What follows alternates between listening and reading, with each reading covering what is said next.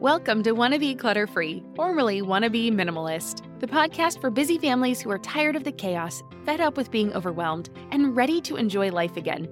Each week, we talk about how to let go of the clutter so that you can focus on the things that actually matter. And it's not just physical clutter. We talk about the mental and emotional stuff too, because if it's holding you back, it's time to ditch it. I share what I've done in my own life to declutter, organize, and calm the chaos, but you won't just hear it from me. There are amazing guests too. It's practical, doable, and simple for those of us that want to be clutter-free. This podcast is supported by Active Skin Repair, a skin health company helping people heal with natural, non-toxic, medical-grade ingredients. We've been using Active Skin Repair for a few months now, and I am seriously impressed. They use a molecule called hypochlorous acid, which is pretty much a superhero in skincare. It mimics your body's own immune response, helping to cleanse, soothe, and reduce inflammation to support the natural healing process. And let me tell you, it works for more than just scraped knees. Whether it's sunburns, rashes, or even more persistent issues like eczema or acne, Active Skin Repair has got you covered. The best part? It's totally safe and non-toxic. That means it's gentle enough for every skin type, from the little ones to grandma and everyone in between, making it the go-to for everyone in the family. I scraped my knuckle the other day while doing laundry, and my first thought was to grab the Active Skin Repair because 1, it doesn't sting like other products, and 2, I knew it would help me heal faster. So if you're looking for a natural, effective way to handle boo-boos, check out Active Skin Repair. And because you're a listener, you can get 20% off your order. Visit ActiveSkinRepair.com to learn more about Active Skin Repair, and to get 20% off your order, use code CLUTTERFREE. Again, that's ActiveSkinRepair.com and use code CLUTTERFREE to get 20% off your order. Welcome to the Wanna Be Minimalist Show, episode number 23. Today's episode will be discussing why you need a stop doing list, what the heck a stop doing list is anyway, and how it's different from your average to-do list. Hey, Wanna Be Minimalist friends, I'm your host, Deanna Yates, and this is the third episode in a trilogy of topics that I discussed as a Facebook Live within my private Wanna Be Minimalist group. If you want first dibs at this kind of content, then head over to Facebook and join my group. It's totally free, and you can find us by clicking on the link in the show notes or by searching for Wanna Be Minimalist on Facebook. Either way, I look forward to seeing you there. Let's get to it, shall we? So today, I want to talk about why you need a stop doing list. Now, have you ever heard of a stop doing list? Most of us probably haven't. We are told about to-do lists, and we make to-do lists, and we try to make these lists to keep ourselves organized. And in some ways, this is the opposite of a to-do list, but it really is a way for you to be more organized and more intentional with your time. And that is one of the things that I find the most important. So I want to talk about this today. And how it compares to a traditional to-do list. Now, a traditional to-do list is a running tally of things we need to complete in the day, anything that you have to do on any given day. And I'm not going to say that all to-do lists are bad. They're not inherently bad. But the pedestal that we have set to-do lists on, that we've created around this idea that we need to be busy and that this almighty to-do list is the one thing that's going to get us there, well, we need to break that down. We need to chop down that pedestal. We need to burn it to the ground and really get some perspective. So that is what today is all about. Now, recently I discussed why it's time to throw out your to-do lists. And if you haven't heard that, I want to take a minute just to do a quick recap.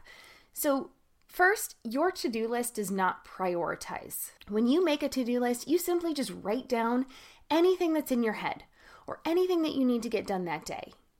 Perhaps it's just a running list. I've had those before.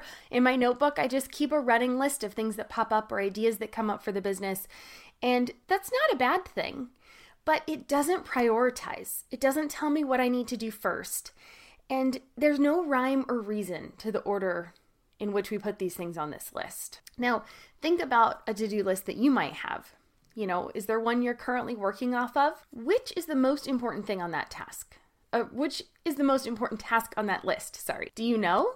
Do you have it designated? Is it at the top of the list? Is it highlighted? Is it bold? Does it have stars around it? Do you know what the most important thing is on your to-do list? Is there one thing that would make anything else easier on that list? How do you know?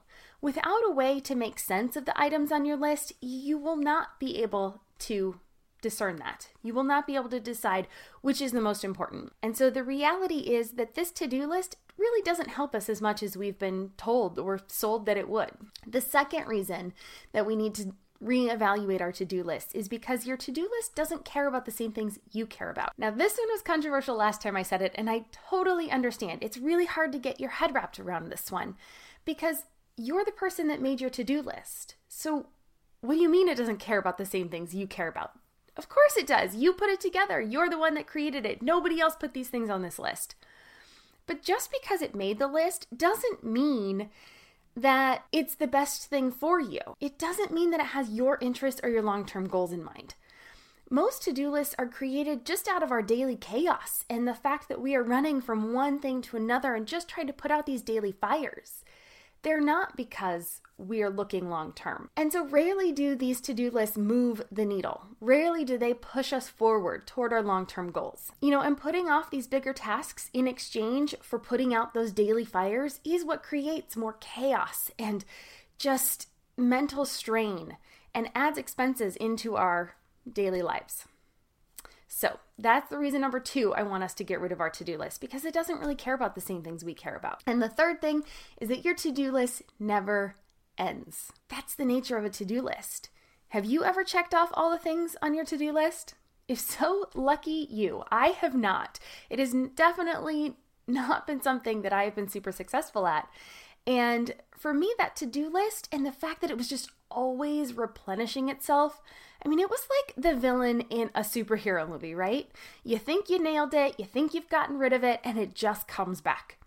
And it's always coming back, and I felt like I was never getting ahead. And it's because that's the inherent nature of that to-do list, that there is always something else to do. When you check something else off, there's usually something else you have to add to that list. And it's just so mentally draining. And on one hand, you feel really happy and productive and you feel like you're getting stuff done. And then the other hand, you have this sinking feeling inside that you will never be caught up. You'll never be able to relax. You'll never feel accomplished. And so these 3 reasons are why we must create the right routines for yourself and for your family, and why I want to share this idea about a stop doing list. So let's just take a minute.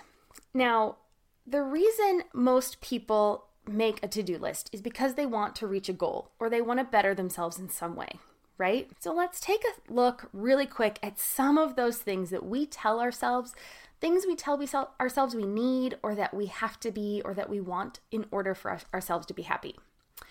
These are things like a clean house that's clutter-free, an awesome and fulfilling career that we love, a job that we love that pays the bills and we just feel great going to.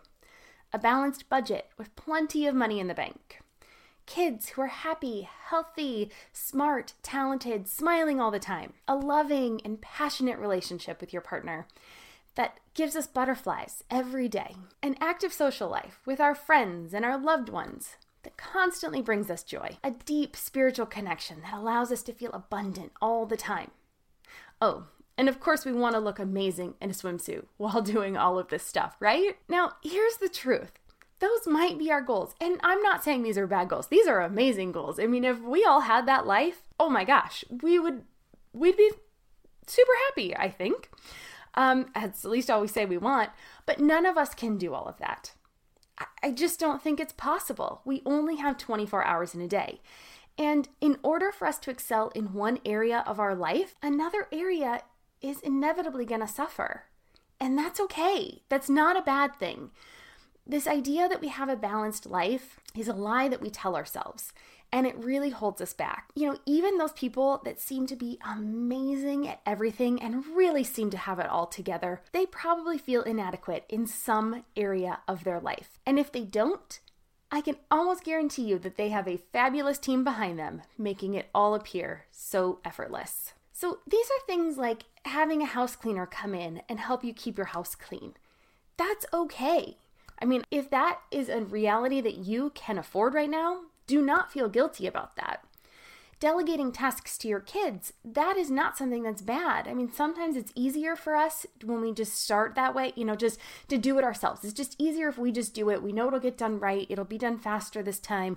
We don't want to deal with the nagging and the hassle and the crying and the stress and the fighting, but that doesn't make it easier in the long run. That makes it easier right now. But these are things that we can add to our stop doing list. So let's get to look at that. It's the one tool that we can use to really get our priorities in order. The stop doing list is a gentle reminder of the stuff that we do every day that doesn't matter. And so I'm proposing that there are a few things that we can stop doing immediately. I'm going to name 5 things.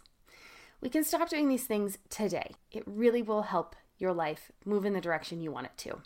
So number 1, stop apologizing. Oh, this one was a big one for me. For years, my husband tried to open my eyes to this, and it took me that long to overcome it. Now, when we say sorry and it becomes a habit, it really loses its meaning. And it's harder to apologize when we actually need to. But more than that, saying sorry all the time really minimizes our own self-worth, because often we're apologizing for just taking up space, for just being here and having our own needs and our wants and our desires. And when we do that, we subconsciously tell ourselves that we are less important than someone else. And honestly, that just needs to stop. You are important, you are worthy, and you deserve all of the happiness that you open yourself up to. So that's number 1, stop apologizing. Number 2 is stop saying yes immediately. Now, I am a people pleaser, so I want to be liked. I want to say yes all the time. I want to be helpful, and I want people to be able to turn to me. And just because I've stopped saying yes to everything doesn't mean that I'm letting people down. So I used to say yes to pretty much anything people asked me to do. Even if it totally stressed me out, I said, come hell or high water, I'm going to figure this out. Now, I have learned to set better boundaries, because once I was saying yes to everything, I could never do anything well. I couldn't do it all. It's just true. You cannot do it all. So if this is something that you struggle with, this is going to be your new favorite phrase. Whenever anybody asks you anything at all, you say, let me check my schedule. That's it. Super simple. Let me check my schedule. Now, this gives you time to make a more level-headed decision. And this way you don't feel pressured when people are around you. They're looking at you, they're staring at you, they're saying, okay.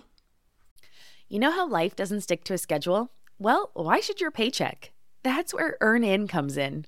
It's an app that lets you access the money you've earned right when you need it, not just on payday. Imagine this. Your dog suddenly needs a vet, or your kid has a little accident and needs a dentist ASAP.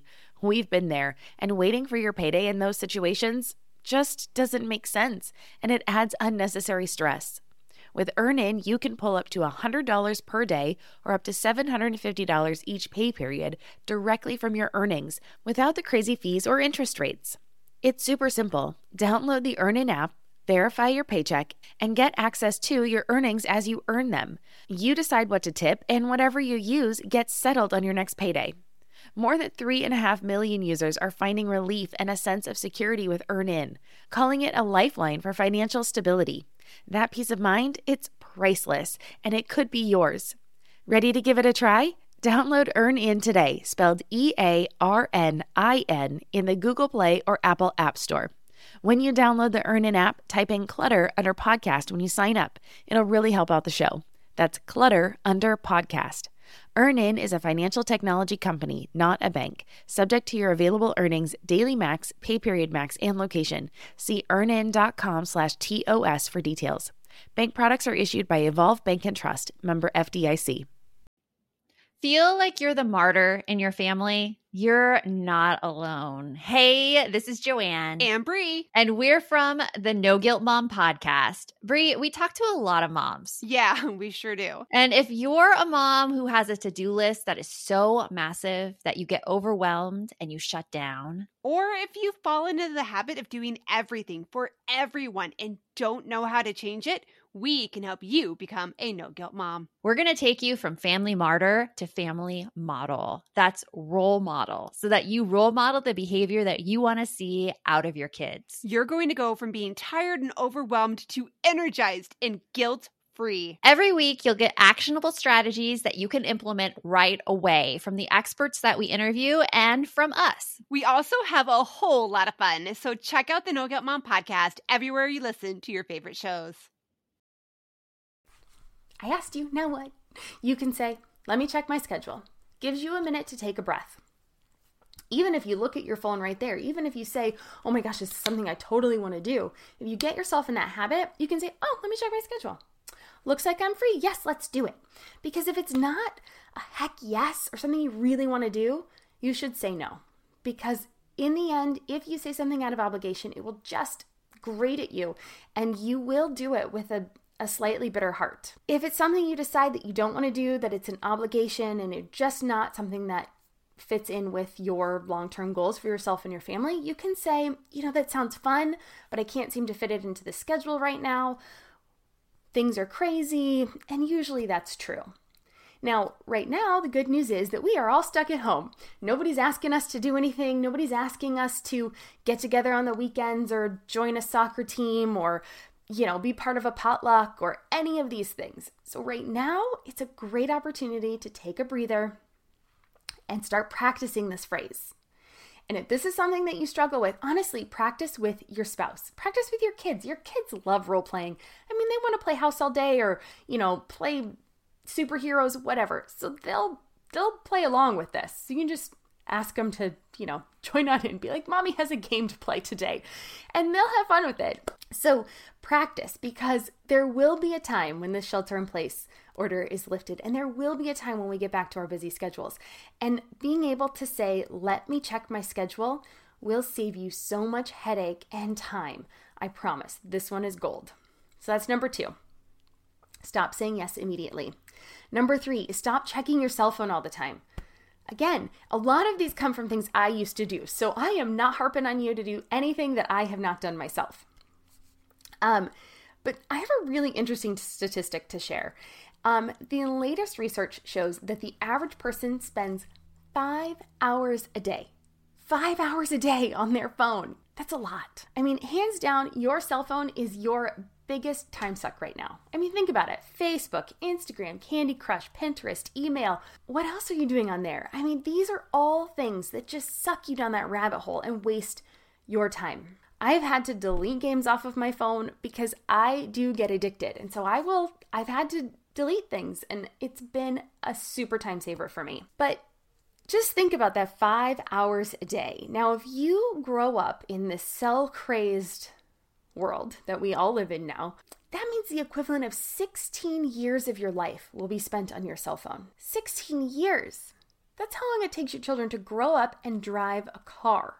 16 years. That is insane. Now, if you don't think you spend that much time on your phone, you can see for yourself. Download the Moment app. It's free. You can put it on your phone and it will tell you where you spend your time. You also can restrict different apps for different times. So you can turn off social media for different times. You can turn off games. It's really helpful. So I highly recommend that. But I knew my cell phone was a problem when my daughter started acting up. She was progressively vying for my attention. And since I have put more of a limit on my cell phone time, it's definitely helped. And so it was a big problem for me. And now with this homeschooling and working and all of our family time all jumbled up and kind of 24/7, having some boundaries has really helped.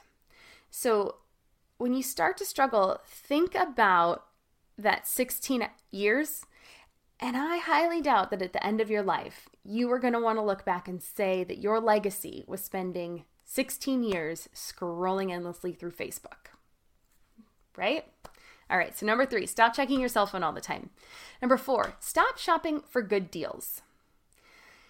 The good news is that this shelter-in-place order has helped with this too. But, when you find a good deal at the store, do you jump all over it? Well, most of us do. That's why sales work. It can be very hard to pass up a buy one, get one free or a double coupon opportunity, especially when you think you might need it in the future. Now, unfortunately, more often than not, we just end up buying too much. That's why we still need to declutter our homes, and we have all of this stuff shoved in closets and drawers and under our beds and our garages. We can't even park in them because we buy too much stuff. Now, that's often because something is a good deal. In the end, though, we're not saving money when we have a closet full of cheap clothes we don't wear or food filling our pantries that we don't get to eat because it expires.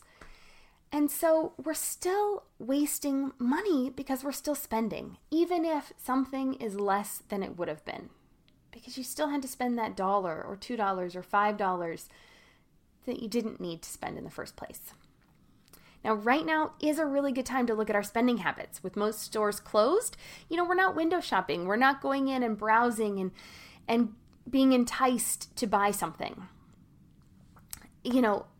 It's also a good time to unsubscribe from those sales emails that you're getting because, again, just limit the temptation. When you're shopping, when we get back to shopping, commit to sticking to only buying things on your shopping list. Yes, even if it's 70% off, even if you have a double coupon, even if it will be super cheap. If it's not on your list, don't get it.